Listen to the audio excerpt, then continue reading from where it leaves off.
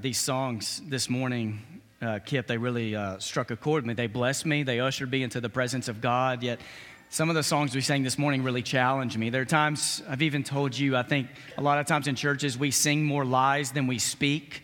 And I think about a couple of the songs we sang today, that I'm going to carry God's love into a world that's hurting.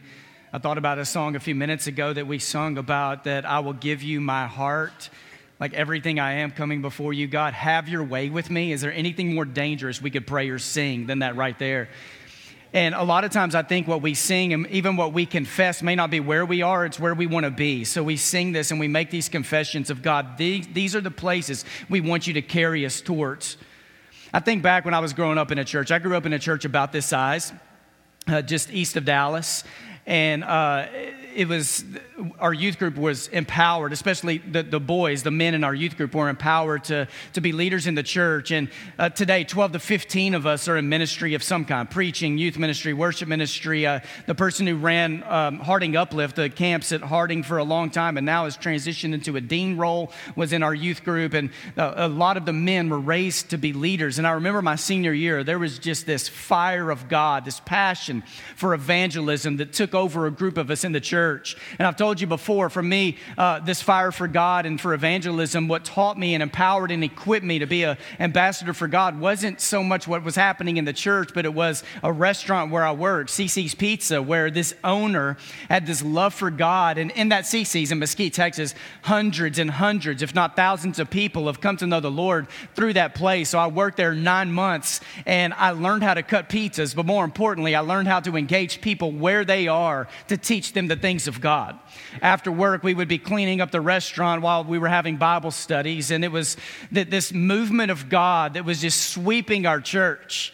And we made a commitment in January of 1999, my second semester of my senior year of high school. There was a group of us, made a commitment, and I don't know why we settled on 100. We just laid before God to help us be courageous, ambitious, brave, to share the message of Jesus with people. And we made a commitment. We wanted to see 100 people come to know the Lord through that church that year.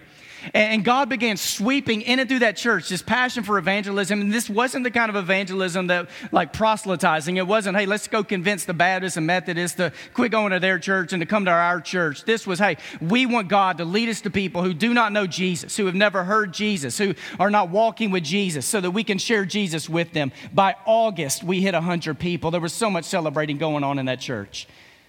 But there was obstacles too. And there were some big challenges. I was 18 years old. I'd already felt a call of God into the ministry, and I knew that the enemy, Satan, was on the prowl, putting obstacles and challenges in the way of God's people, but I did not expect the obstacles and challenges to come from where they came. It came from within the church, where there were people who would come up to us some days and say, "What is your hurry? Do you know that when there are multiple baptisms on a Sunday, it makes worship service run long?" And we would hear all these complaints and challenges, and people weren't happy with some of the people God was bringing to Jesus because they were coming into church and they didn't dress like they were supposed to be in church. So it began challenging, and I'm glad God had me in a place that was mature enough that I didn't run from the church and maybe reflect on who is the church and who are we supposed to be and who are we called to be. Because if we work so hard on getting this worship service right, but we aren't getting the mission of Jesus right, we are not calling people into the deep things of the kingdom. However, it's also possible to go the other way, where we can work on getting life outside the doors right, but not take seriously what happens in the doors. And that's not the ways of the kingdom either. And God began teaching me at a young age that there is this call of God to gather the people of God for the sake of encouragement and sharing in the things we share in this room, but also knowing that we are called out of this place to be a certain kind of people who are living with purpose as we leave this place. There's gathering, there's scattering.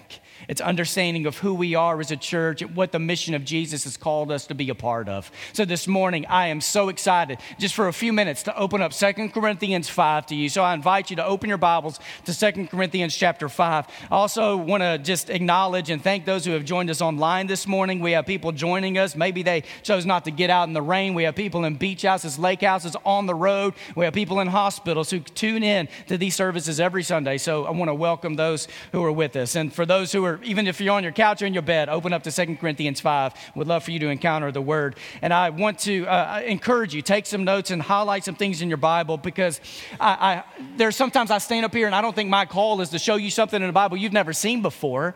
It's to remind you of the truth of God and what you need to stand on as you encounter God and go with him throughout this week. 2 Corinthians 5, let's begin in verse 16. From now on, therefore, we regard no one from a human point of view. Even though we once knew Christ from a human point of view, we know him no longer in that way. And some of you have this verse 17. Some of you have this on your refrigerator. It's a verse you were called to memorize at an early age. So if anyone is in Christ, there is a new creation. Everything old has passed away. See, everything has become new. Somebody say amen. I want you to understand that conversion and transformation is more than status change. This is more than cosmetics when people are called into relationships with Jesus.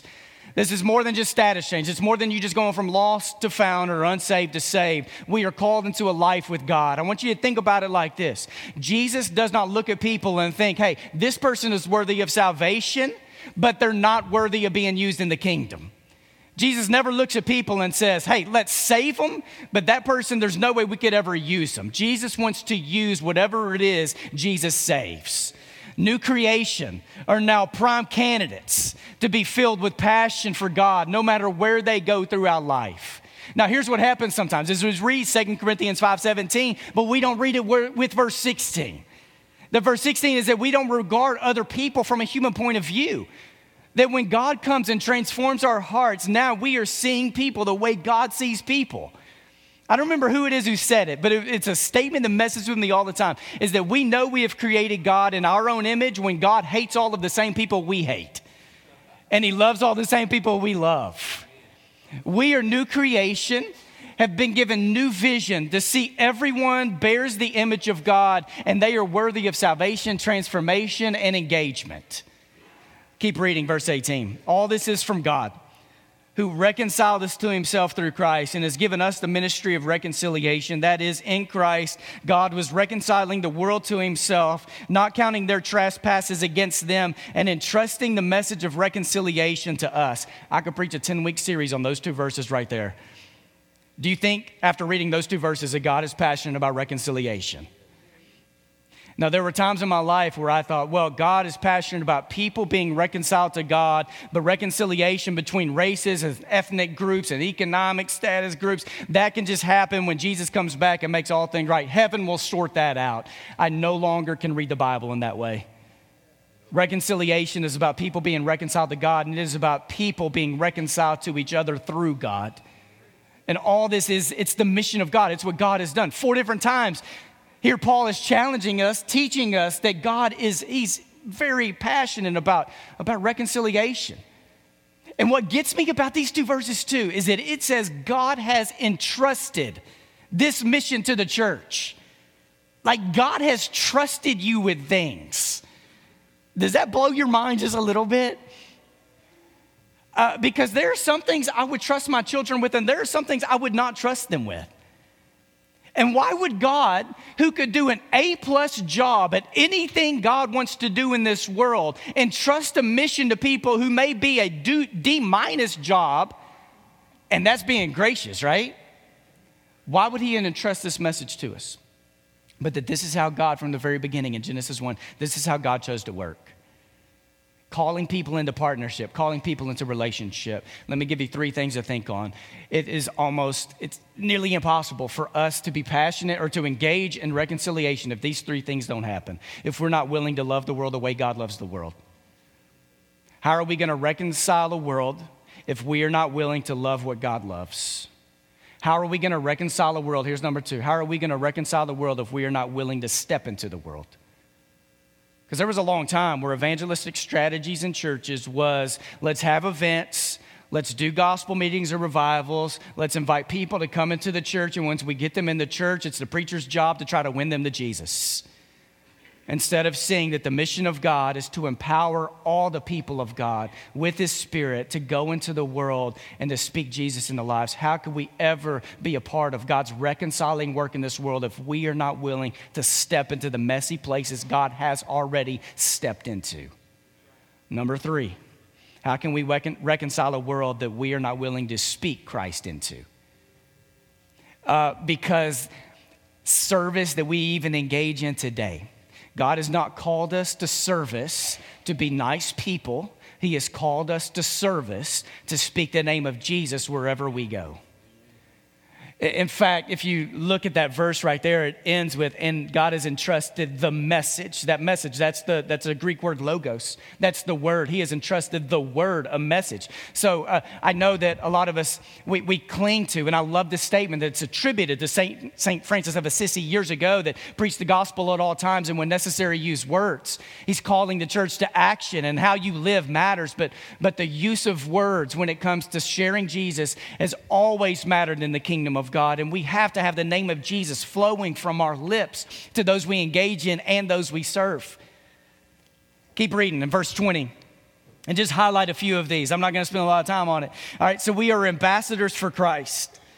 Since God is making his appeal through us, we entreat you on behalf of Christ, be reconciled to God. For our sake, he made him to be sin who knew no sin, so that in him we might become the righteousness of God. And I love chapter 6, verse 1. As we work together with him, we urge you also not to accept the grace of God in vain.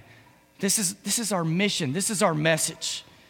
But now I want you to back up, and I want to end with this morning, just to call us, to give us something to live into this week, remind you of who your identity is in God. Go back to verse 14, and here's what Paul says. For the love of Christ urges us. For the love of Christ compels us on, because we are convinced that one has died for all, and therefore all have died. And he died for all so that those who live might live no longer for themselves, but for him who died and was raised for them. For the love of Christ urges. The love of Christ compels. And I want you to think about this, the way this works. This isn't that you have the kind of love that urges you to love God more. What it says is Christ's love is what urges us. There have been times when I have loved poorly in my life. And I have responded to that by saying, I'm going to make it up to you. There are times where I love my parents poorly, and I remember I would be convicted, and I would say, I'm going to make it up to you. I'm going to clean my room this week without you ever even asking. I'm going to do the dishes without you asking. There are times I've loved Casey poorly, and I may think to myself, I'm going to make it up to her this week by the way I love her, by the things I do throughout the house or things I do for her. But this isn't the way it works in the kingdom. That it's not that I have messed up and I have sinned and I have failed, so now I want to make it up to God. The Christ's love urges us is something we receive from God. It's not something we work for or work toward. It is something we receive, and through his love and receiving his love and knowing who we are in his love, it begins to spread all over the world. And it continues to remind us that the mission in the gospel we have been called into is not a gospel of niceness, trying to be nice, cordial people. It is people who have been called by God, filled with the Spirit, to be brave and courageous and to understand that everywhere we go, we are on a mission for God. So today we're going to engage in some projects in the name of Jesus. And then from those projects, we're going to go home and we're going to do other things. May we do all this for the glory of God. If there's a need that you have that you want to bring before this church, we invite you to come. For the shepherds and for the prayer leaders, if you will, go to the places where you're assigned to be in this moment to receive folks. And if there's something you want to bring in front of this church, you can come up front to come to Randy or Doyle, and then we have prayer leaders stationed throughout the room for you to go to receive a blessing from God, a word from God, to be prayed over. Let's stand together as a church, and let's sing this song as an anthem of who we are called to be and how we're called to live.